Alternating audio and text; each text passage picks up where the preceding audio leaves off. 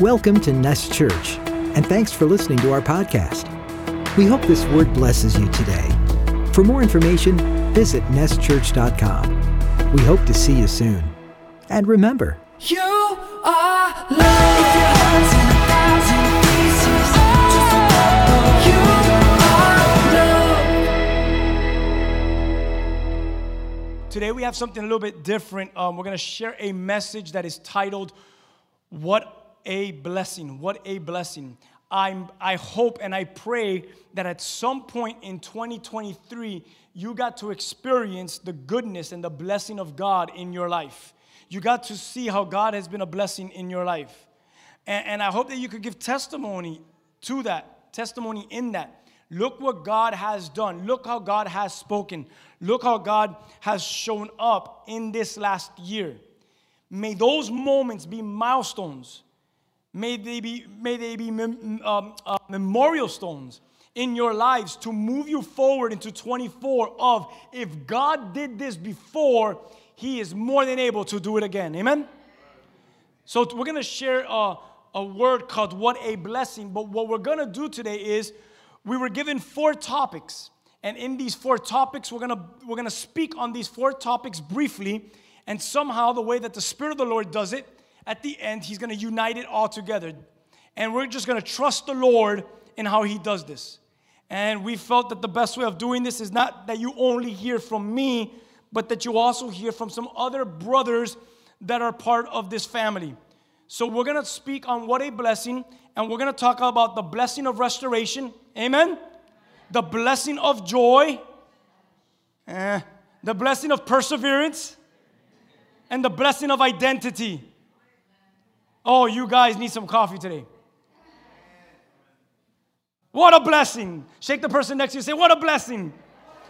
And as you shake them, I'm going to call the first person up. Our brother Gerson is going to go ahead and share the blessing of restoration. Everyone say, go Gerson, go Gerson, go. Waking them up. Good morning, church. Hope everybody's doing good. I know I am. So just a heads up, I pace a little bit, and that's because I can't process my thoughts standing still, and I cannot sit down and read. It's a struggle I have, all right? So I'm going to be reading from the book of Revelation, chapter 21, verses 1 through 5. It goes, Then I saw a new heaven and a new earth, for the first heaven and the first earth had passed away, and the sea was no more. And I saw the holy city, New Jerusalem, coming down out of heaven from God, prepared as a bride adorned for her husband. And I heard a loud voice from the throne saying, Behold, the dwelling place of God is with man. He will dwell with them, and they will be his people. And God himself will be with them as their God. He will wipe away every tear from their eyes, and death shall be no more. Neither shall there be mourning, nor crying, nor pain any more, for the former things have passed away. And he who was seated on the throne said, Behold, I am making all things new. Also, he said, Write this down, for these words are trustworthy and true. So, if you take a look at the world, it's not going to take long before you notice that sin is everywhere.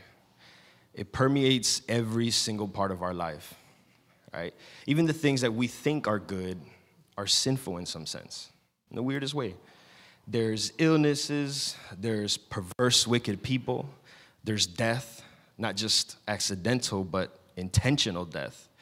There's suffering, there's illness, there's pain, angst, hate, wars, depression. And I could be here all day just naming the different things we see, right? So it's not a surprise that the world is hurting, right? If we're honest with each other, it is hurting. And it's also no secret that we pray for a miracle because of these things, right? Some people get offended when the first reaction of ours is to pray because of a world tragedy or even a tragedy in our personal lives. But the reason why we do that is because we know that God is good. It reminds us of his goodness, right? And it reminds us of his faithfulness to us. So if you've ever experienced a miracle, then you know that it's amazing. It's an amazing thing because we see a glimpse of God's power, and we also see, in a sense, our prayers coming to fruition. right? These are things that sometimes we spend months. Here at church, we're praying for some of you, and we hope that we see something come out of this, right?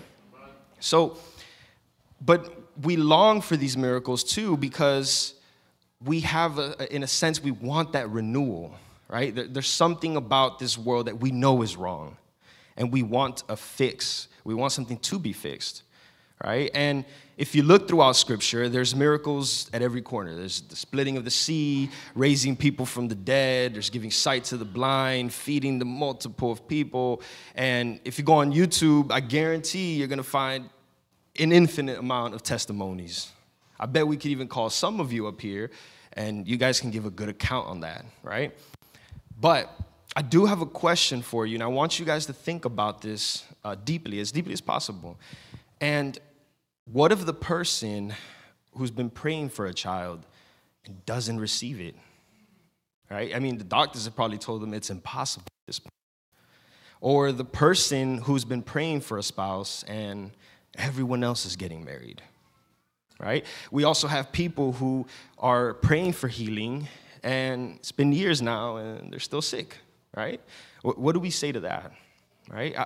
How do we faithfully sing how great is our God, honestly, right? It's painful.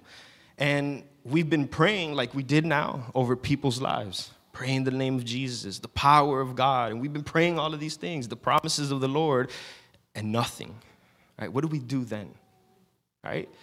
And when Pastor texted me this week to speak on restoration, it's not necessarily a word that's been on my heart, but the theme has continuously been on my mind, right? Because I do think that as Christians, we tend to forget what miracles really are, right?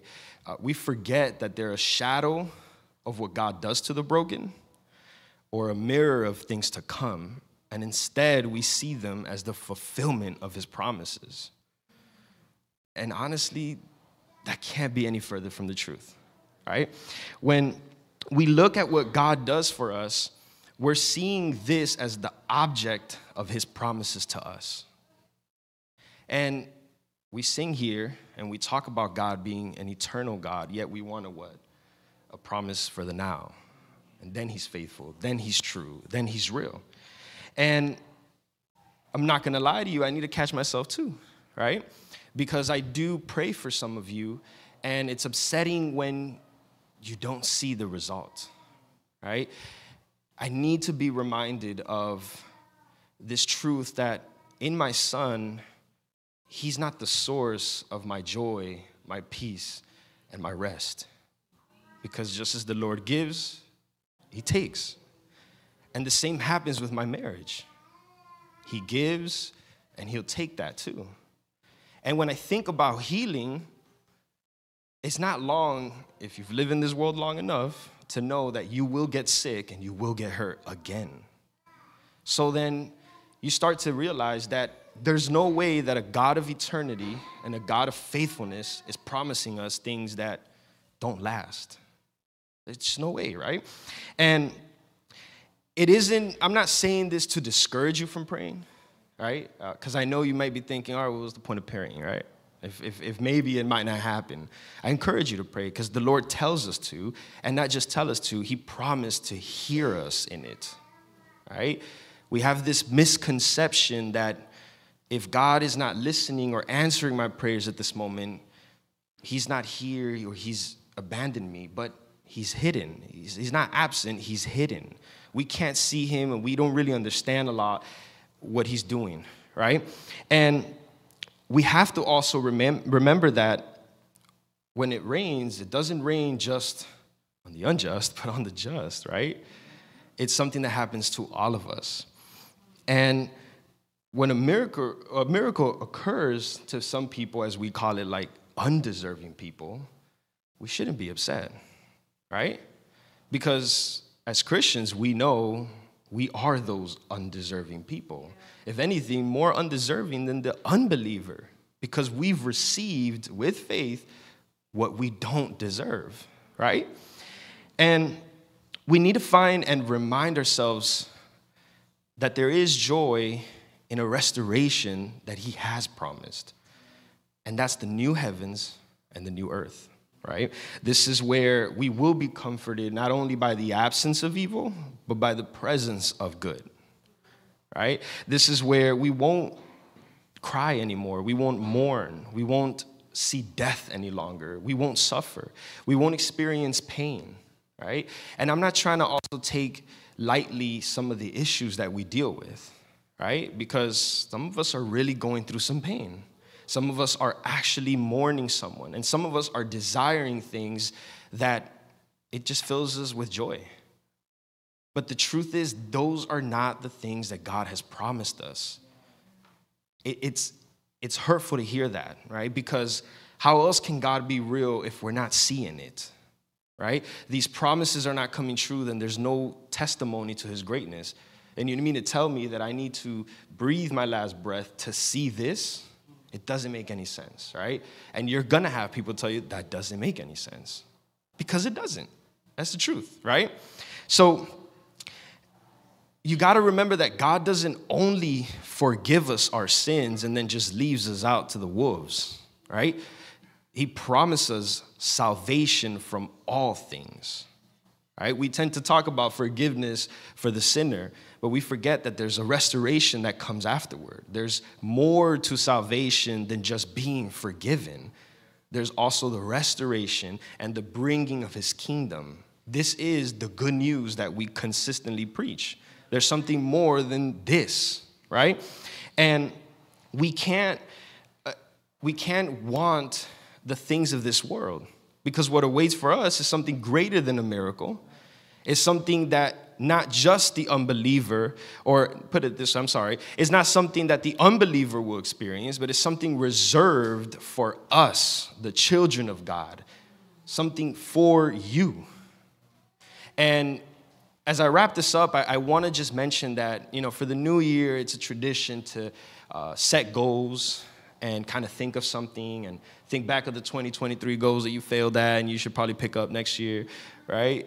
But I want you guys to think about something, and it's remind yourself of the true promises of God, right? That he came for you, died for your sins, and one day he will come back to take you with him. So I want to wrap up by reading these same verses again, really. But I want you guys to read it with the perception, not that they're just some random verses found in the book of Revelation, not just something John spoke to us, not just a prophecy, but for what they really are, and it's the promises made to you. So, then I saw a new heaven and a new earth, for the first heaven and the first earth had passed away, and the sea was no more. And I saw the holy city, New Jerusalem, coming down out of heaven from God, prepared as a bride adorned for her husband. And I heard a loud voice from the throne saying, "Behold, the dwelling place of God is with man. He will dwell with them." That's Emmanuel. "And they will be his people, and God himself will be with them as their God. He will wipe away every tear from your eyes, and death shall be no more. Neither shall there be mourning, nor crying, nor pain anymore, for the former things have passed away. And he who was seated on the throne said, 'Behold, I am making all things new.' Also he said, 'Write this down, for these words are trustworthy and true.'" It's not what I'm telling you that's real or honest. I'm not speaking anything that no one else would tell you. It's those last words. These words are trustworthy and true. So if some miracle or prayer seems unanswered, these words are trustworthy and true, that he will bring forth a kingdom that is prepared for you specifically. Amen. And then, thank you. And then to continue this about the blessing, the message, we're going to have Josue speak on joy.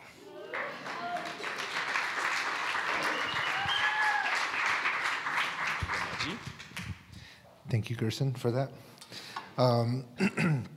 So I'm really nervous. But to continue on joy, I'd like to say, what is joy? What is joy to each and every one of us? We live in a world that is telling us, you're happy ever after. seek your happiness. Seek your happiness. And to tell you the truth, that is something that doesn't last. Happiness is something that comes through your circumstances. Oh, you have a job. Oh, you have a car. Oh, you have a home. Oh, you have health. You're happy. But the truth of the matter is that joy is something much, much deeper.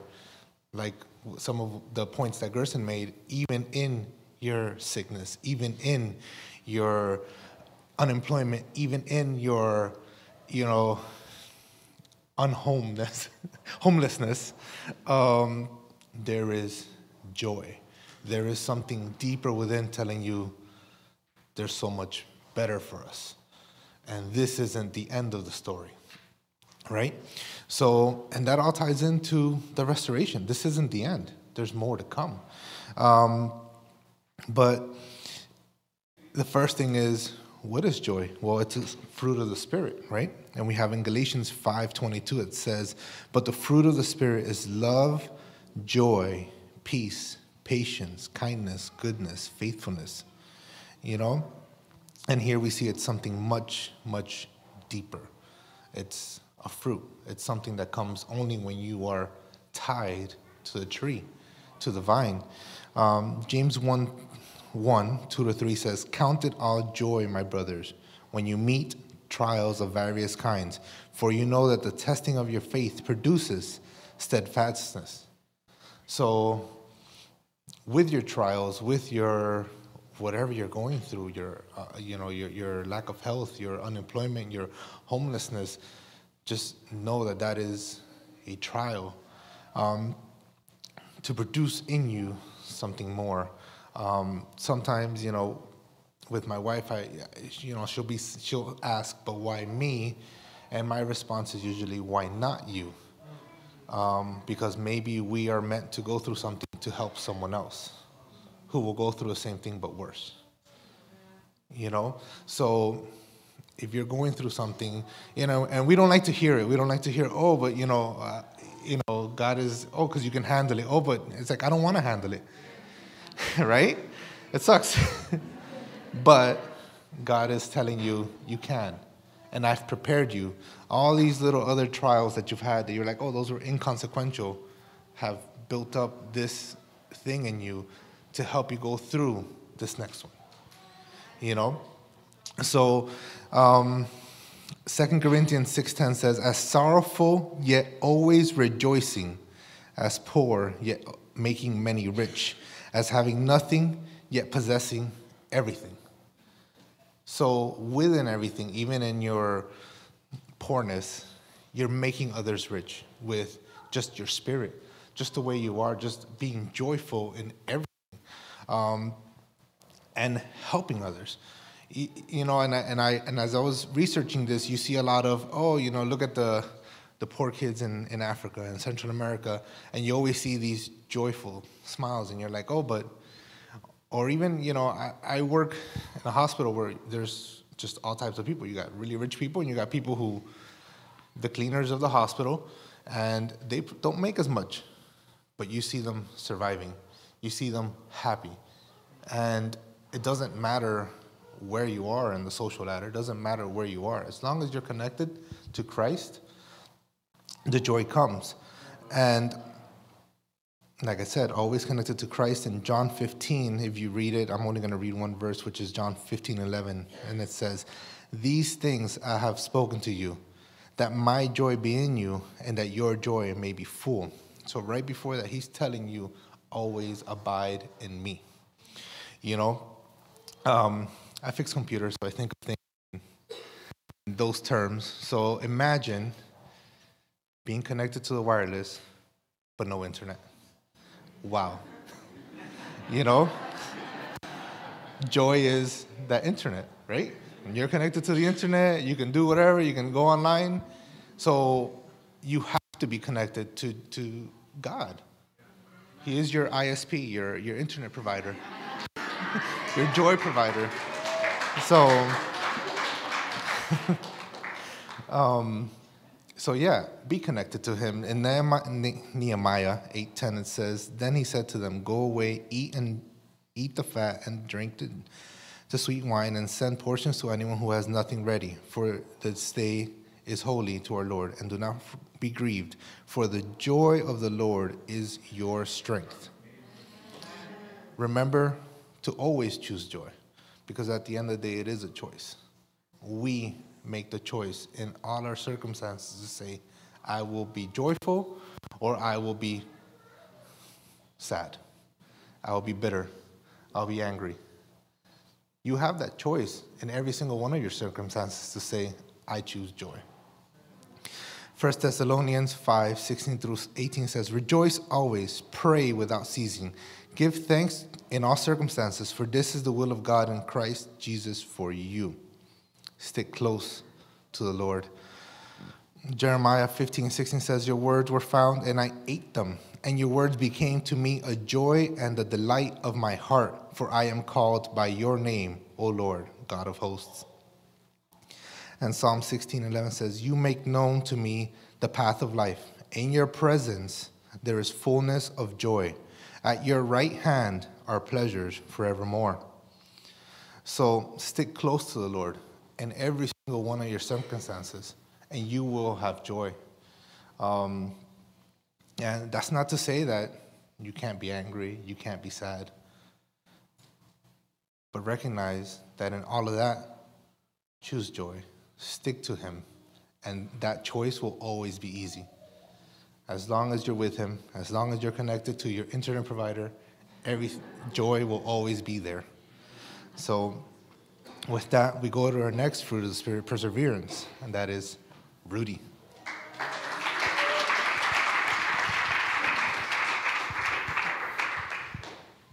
Pastor's trying to trip me up. Thank you, Gerson. Thank you, Josue. It's huge to be up here. It's always an honor. It's always a blessing to be up here. And my wife tells me, so I'm going to take a breather and try to take it slow. But thank you guys again for allowing us to speak to you. And today's word is perseverance. And the word perseverance is translated from the Greek of hypomenon.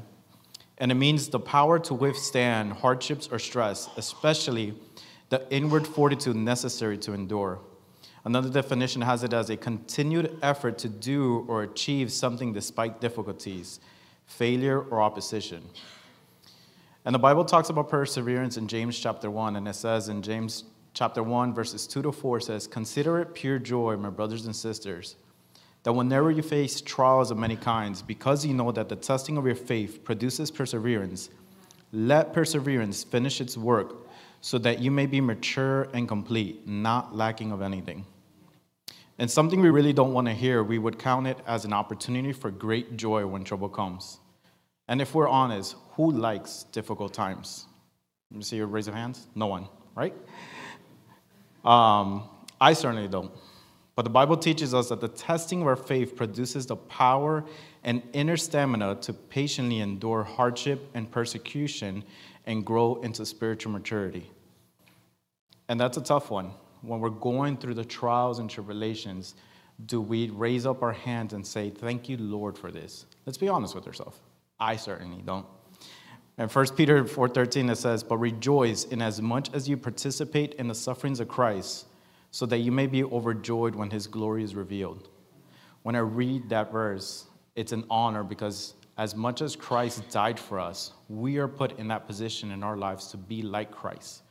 Christ said that when we come to this gospel, it wasn't going to be all sunshine and rainbows. And I get that quote from one of my favorite movies, Rocky Balboa, Part 6, as he's speaking to his son and he's telling him, life is not all sunshine and rainbow. Life is going to hit you hard. And nothing like else life is going to hit you hard. But in Christ, and this is now gospel, not Rocky, but in Christ, we have the power to overcome these challenges. It is one thing to wave the banner of Christ when everything is going well. It's very easy when everything is going well. When your marriage is at its peak, when your career is flourishing, when your family is at peace, when your health is better than ever. But how do we react when it falls apart and when our hearts are broken and our dreams are shattered? Ask yourself that.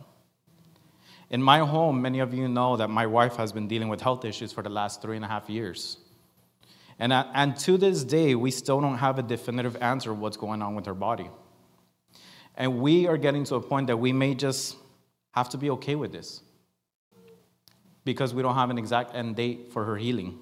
But I'm glad that Gerson shared up here talking about that if we recognize that we live in this earth, although there may be healing, maybe later on in life, there may be another sickness that we have to endure. But we recognize that in Revelations 21, like Gerson, and I'm just stealing from these guys now, we recognize in Revelations 21 where it says that he will wipe away every tear from their eyes, and there will be no longer any death. And so the Lord reminds us that the testing of our faith produces life, that perseverance does not depend solely on our efforts, that as followers of Christ, the Spirit of God is at work in us, giving us the power and strength to persevere. In Hebrews 13:21, it says, He will equip you with everything good for doing His will, and may He work in us what is pleasing to Him through Jesus Christ, to whom be glory forever and ever. To persevere is to make it to the end. Let's remember that this is a race. It's a marathon, not a sprint. I'll say that again. It's a marathon, not a sprint. Let's endure and keep enduring and make it to the end. So my encouragement for you guys in 2024 is to stay on the narrow path through its trials and tribulations, as in the end we read in James 1:12. Blessed is the one who perseveres under trial, because having stood the test, that person will receive the crown of life that the Lord has promised to those who love Him. Thank you, guys.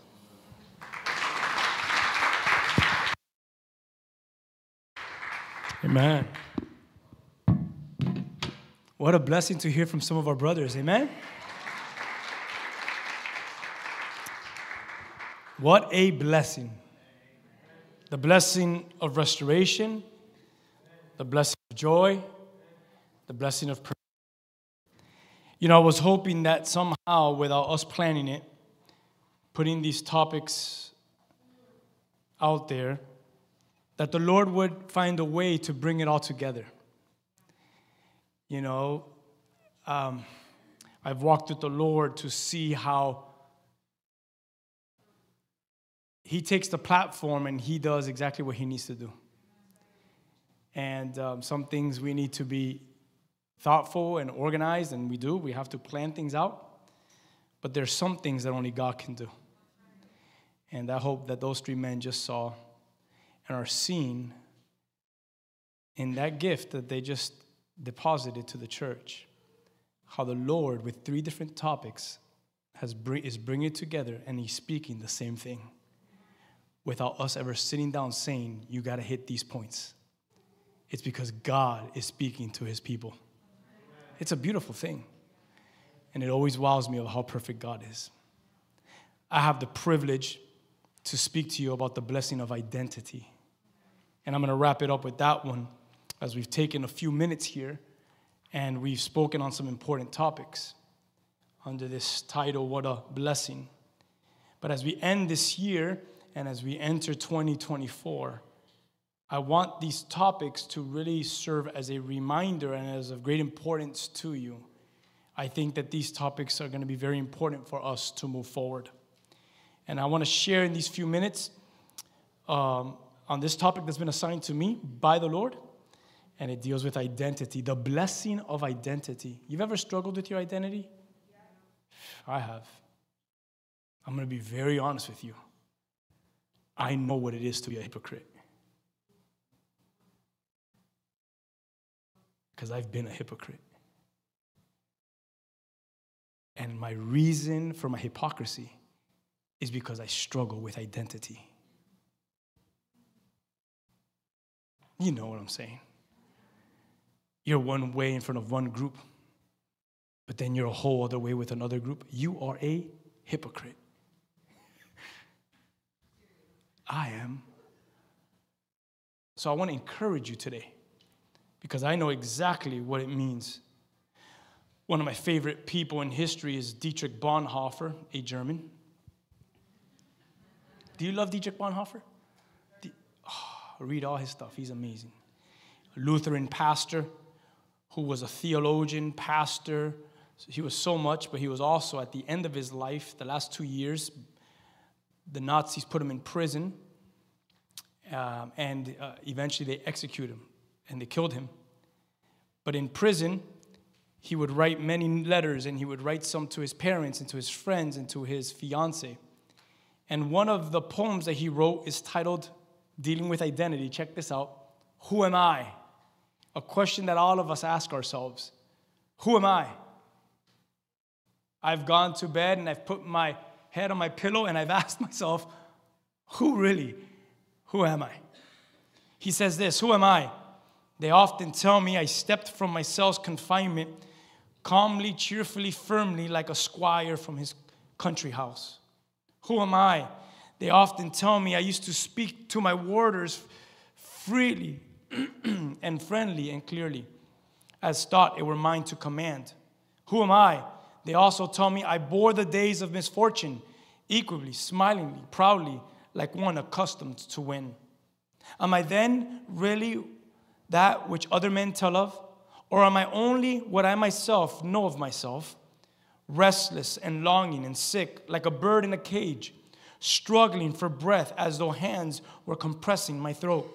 Yearning for colors, for flowers, for the voices of birds, thirsting for words of kindness, for neighborliness, tossing in expectations of great events, powerlessly trembling for friends at an infinite distance, weary and empty at praying, at thinking, at making, faint and ready to say farewell to it all. Who am I, this or the other? Am I one person today and tomorrow another? Am I both at once, a hypocrite before others, and before myself, a contemptible, woebegone weakling? Or is something within me still like a beaten army, fleeing in disorder from victory already achieved? Who am I? They mock me, these lonely questions of mine. Whoever I am, thou knowest, O God, I am thine. Great words from Mr. Bonhoeffer. A man who was stripped away from his fiancée, from his parents. I'm actually reading a book right now called The Letters.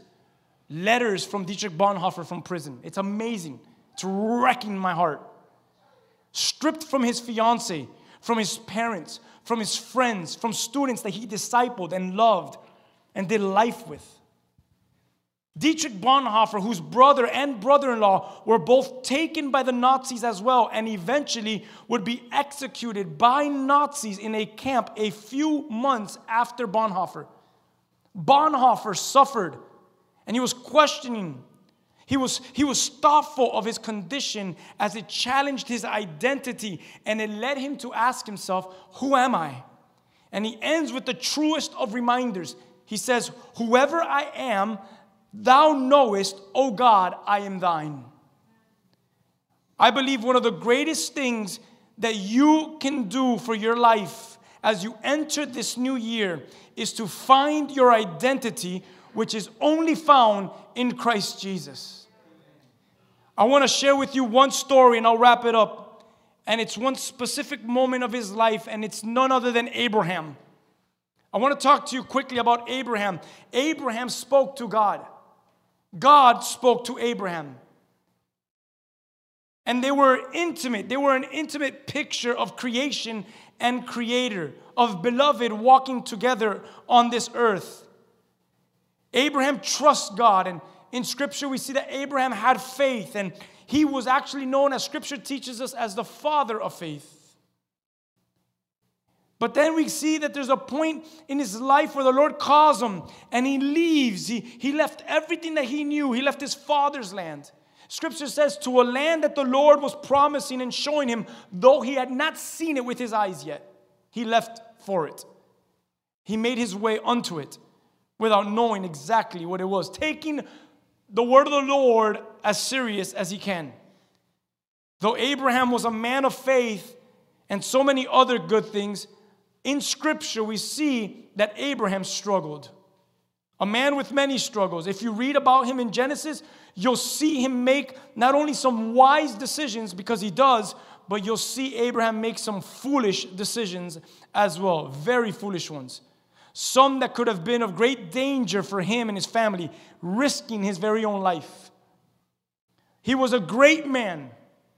He was a great man, but that's all he was. He was just a man. He was just a man, just like you're just a man. He was. And he had to be reminded time and time again from the Lord, I'm going to do something great. Just remember who I called you to be. Is that for anyone here? And we see one example of this in Genesis 17. 13 years after having Ishmael with Hagar. He goes from years to years of hearing what the Lord was going to promise him and all these promises of God over his life. We now read this one encounter that I want to share with you today. Check this out. Genesis 17 verse 1 says, when Abraham was 99 years old. Everyone say 99. 99. Yeah. When he was 99 years old, the Lord appeared to Abraham. When I read that, I'm like, I don't know if that's cool. But God's like, but you're not me. When Abraham was 99 years old, the Lord appeared to him. And he says to Abraham, I am God Almighty. Walk before me and be blameless. That's your calling. That's your calling. Walk before me and be blameless. I am God Almighty. You're just Abraham. You did great things. You left their house. You're walking in faith, but you're just Abraham. I am God Almighty. Walk before me and be blameless. Verse 2, that I may make my covenant between me and you, and that I may multiply you greatly. Abraham does what a man should do before the Almighty God. Want to take a guess? Verse 3. Abraham fell on his face. And God said to him, behold, my covenant is with you, man. You, Abraham, and you shall be the father of a multitude of nations. And I love this. He's going to change his name from Abram to Abraham. No longer shall your name be Abram. Do you guys see identity here? Everything that you once identified yourself with, everything that you stood upon, no longer shall you be called that. But your name shall be Abraham. I am making you now what the New Testament says, a new creation. Your identity now is found in who I called you, not in who you are and who you've been. Now you're Abraham, for I've made you the father of a multitude of nations. I will make you exceedingly fruitful, and I will make you into nations, and kings shall come from you. And I will establish my covenant between me and you and your offering after you throughout their generations for an everlasting covenant, to be God to you and to your offspring after you. Verse 8, and I will give you and your offspring after you, the land of your sojournings, traveling, all the land of Canaan, for an everlasting possession, and I will be their God. Are you guys catching this? Let's start from the beginning. Genesis 17, verse 1. Let's be honest. Abraham is old. If he was here, I would respect him, and I wouldn't say that in his face. But he's old. And not only is he old, come on, wouldn't it be, as the Lord appears to him at 99, wouldn't he be weaker at this time of his life? Can you imagine the Lord at your weakest moment of your life? The weakest moment of your life says to you, I am going to make you a mighty nation and kings are going to come out of you. And you're looking at the Lord and you're saying, how? I'm the weakest I've ever been. And he says, perfect, because in your weakness is where I show off my strength. It's insane that the Lord does these things. His calendar, his clock, his watch, it ticks different than ours. His calendar is different than ours. Does not the prophet tell us that his ways are higher? His thoughts are greater. He comes to Abraham at 99 years old. You and I, if we would have written the script, we would have grabbed Abraham at his prime, his 20s, wouldn't we? But God says, no, at his prime, here it is, 99. Because we're not the author. We're not the writers. God is the author. He is the author and the finisher of our faith, Scripture says. Yes? He would be weak at this time. Look at Abraham's life closely, please, when you get home. This is the things that Abraham could have said. I've done all of this, Lord. You know how many people I've sat with? I'm going to be very honest with you. Sorry if I offend any of you, but you know how many times I've looked at the mirror and I've said this? I've done all of this. I've been faithful in all of these things, and yet, Lord, you have not done. Anyone with me? You've looked at the mirror and you've challenged the Lord. You've wrestled with God. Abraham could have said this. I've done all this. I've been faithful in all this. And yet at my old age, still, I don't see what the Lord has said would become. I don't see it. My question was, as I wrote this, was this: does this sound like us? Because if it does, I want to be very, very truthful with you. This can destroy your identity. Because what happens from this point is this: you start complaining, you start comparing, you start growing jealous, you start growing in anger. Listen to this, and you start doing things in your own strength, and you begin to trust in your own ability because the Lord is being patient, and because He's on His clock, and you don't like His clock, and you don't like His patience. But God is doing a greater work, even though you're looking at the mirror and you are frustrated with yourself. I'm just preaching to myself today. And He comes to you, and He comes to me, and He comes to us, and He says this, ready? When Abraham was 99 years old, He appeared. And He says, Rigo, I'm just waiting for you to get to your 90s.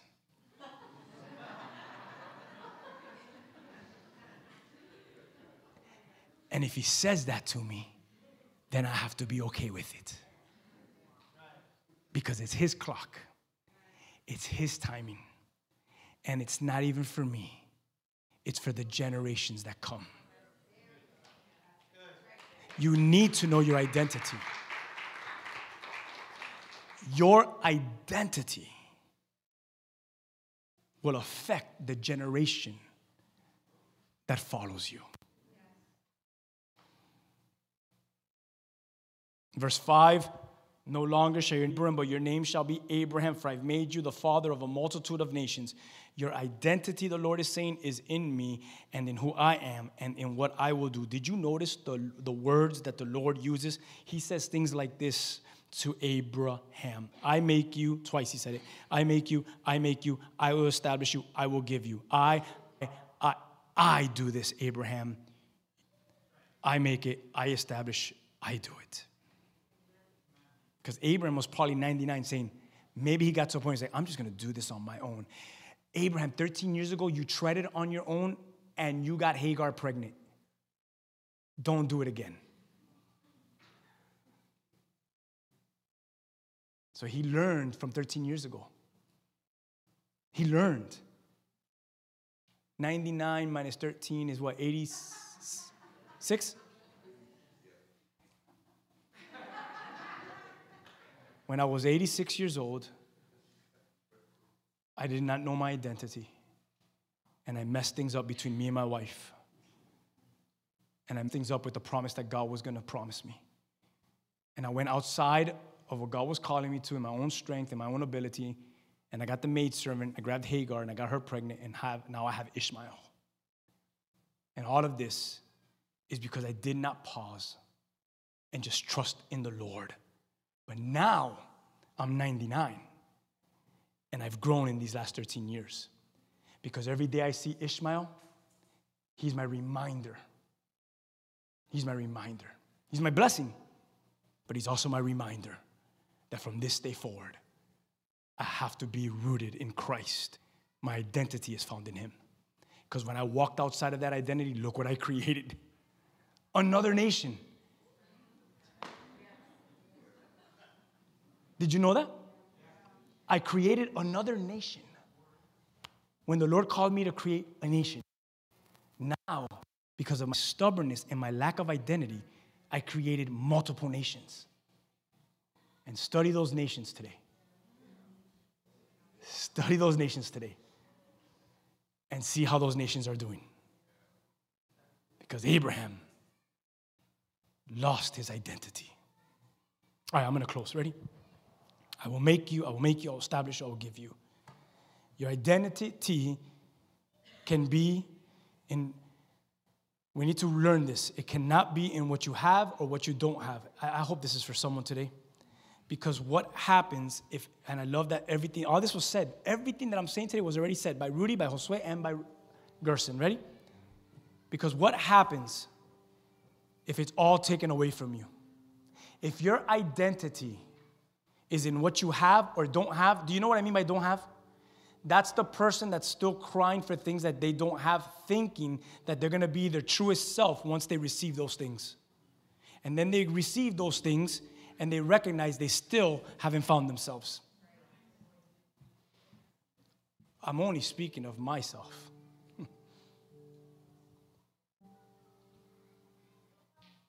It can't be in what you have or don't have.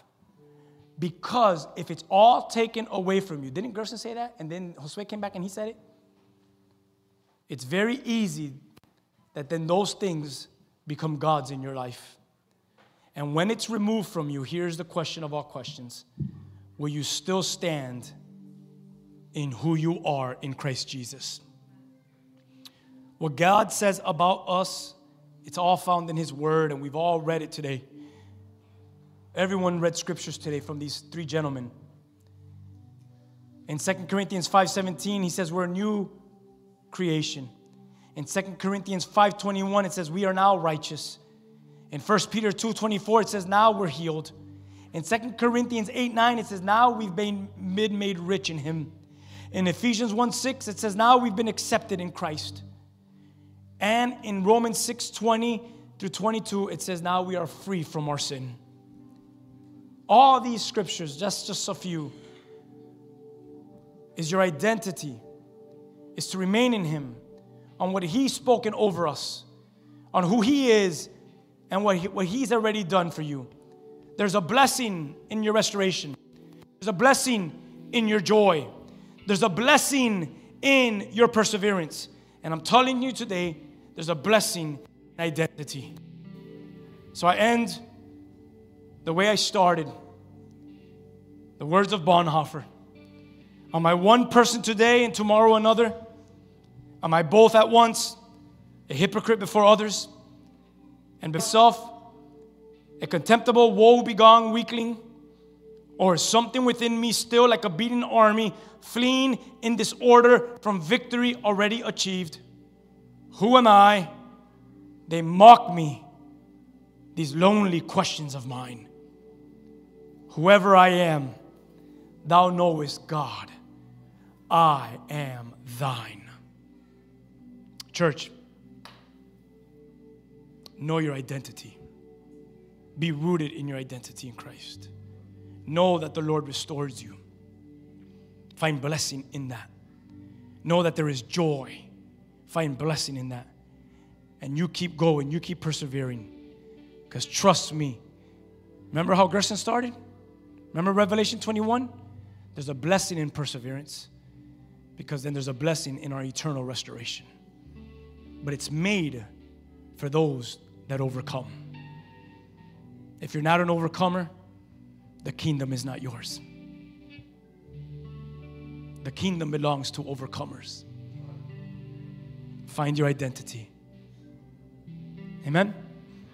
Lord, we thank you for this last Sunday of 2023. What a year it's been. I've had great success. But Lord, I've also had great defeats. This year I've experienced mountaintops, but I've also experienced valleys. But Lord, I thank you for this room, because we're here today and you are with us and you hold us and you keep us. And Lord, what a blessing it's been, with the highs and the lows. What a blessing this year has been, with all the lessons you've taught us and are teaching us. What a blessing. And Lord, we just want to take a moment and we want to pray into 2024. We pray that 2024 would be a mighty, precious, holy year, a year that we would be rooted, a year of great intimacy, a year of great victory, a year of great growth, a year that foolishness is put behind us, a year, Lord God, that we are united, not divided, a year, Lord God, of the riches of heaven poured upon your sons and daughters on earth. Let 2024 be a mighty year of blessing. Lord, we love you. I thank you for Gerson, Josue, Rudy, for these words that we all shared today. May they be great and of great importance moving into the next year. We give you, Lord, all the glory and all the honor. It's in Jesus' name we pray. And together we all say, amen. Come on, can you give God some praise? Can you stand with me? Can you maybe hug someone there and say, have a great new year, end of the new year. Let's have an amazing new year. Let 2024 be the best year of your life. Though you'll have lows, though you'll have highs, may it be a wonderful year. Come on, may you be rooted in joy, rooted in Christ. Find restoration. Come on, give each other some love. You are loved.